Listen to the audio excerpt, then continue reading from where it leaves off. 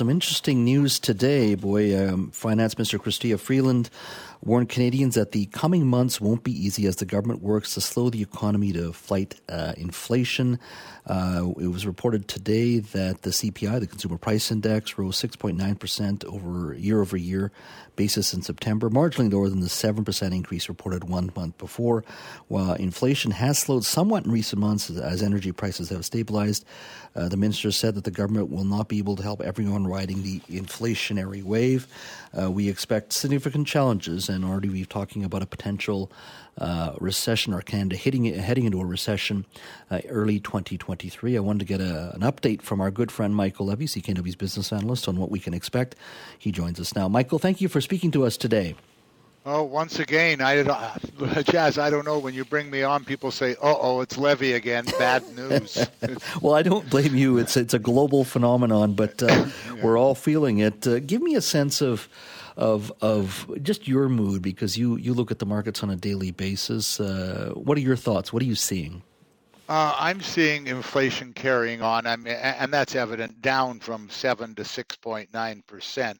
But you take a look at some of the underlying numbers, and the one that bothers me the most, like really affects me on a personal basis, because I can see where people are suffering, and that is the cost of food. Grocery prices rose last month 11.4% annualized. That's on an annualized basis, Jazz. That's the fastest pace of grocery price growth in over 40 years, and that is hitting everybody's pocketbook. There was a bit of good news that gasoline prices came down in September, though you'd never know it if you lived on the lower mainland here in Vancouver.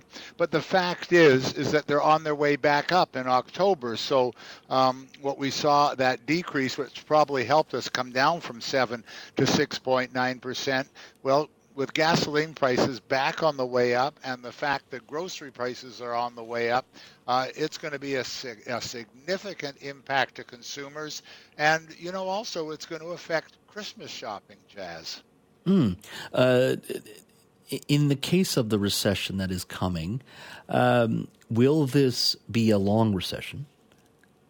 Jazz, that's a really good question, because there are so many underlying things that even raising interest rates here in Canada or in the United States may not be enough. You take a look at the price of commodities, you take a look at the price of transportation, you take a look at the cost of money, and it's going to be impactful. There's just no way around it. Now, the Bank of Canada, in my opinion, is doing exactly the right thing, and Tiff Macklem, the governor of the Bank of Canada, will tell you beyond anything else, including putting the economy into recession, if that's what it takes, slowing down the economy, and that's going to hurt people because business won't be as robust. Even doing all those things, his primary concern is inflation, because that eats in to the cost of living, that eats into the just the wherewithal for people to go forward and have a comfortable life, and you just can't keep doing that if inflation goes up. So the bank will raise interest rates until they get down closer to their target rate of 2% inflation. We're nowhere near that now. I mean, there's a lot of people. I mean, if you step away from sort of the macro level and just talk about people's finances, the amount of people who have variable rate mortgages that may be coming up in a year or in 18 months, there's got to be significant worry there in regards to what they have been paying and what they're about to be paying.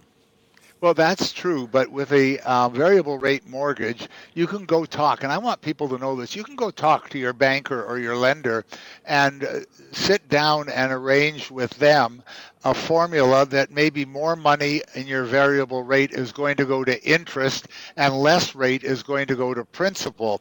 And the banks will work, the financial institutions will work with variable rate lenders.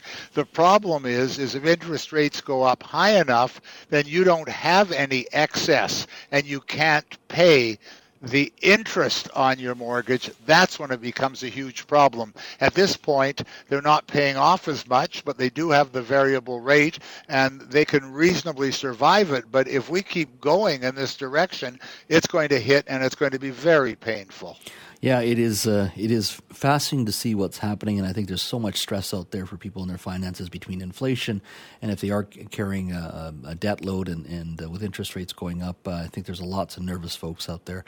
Michael, thank you so much for your time. Really appreciate it. Have a good afternoon, Jazz.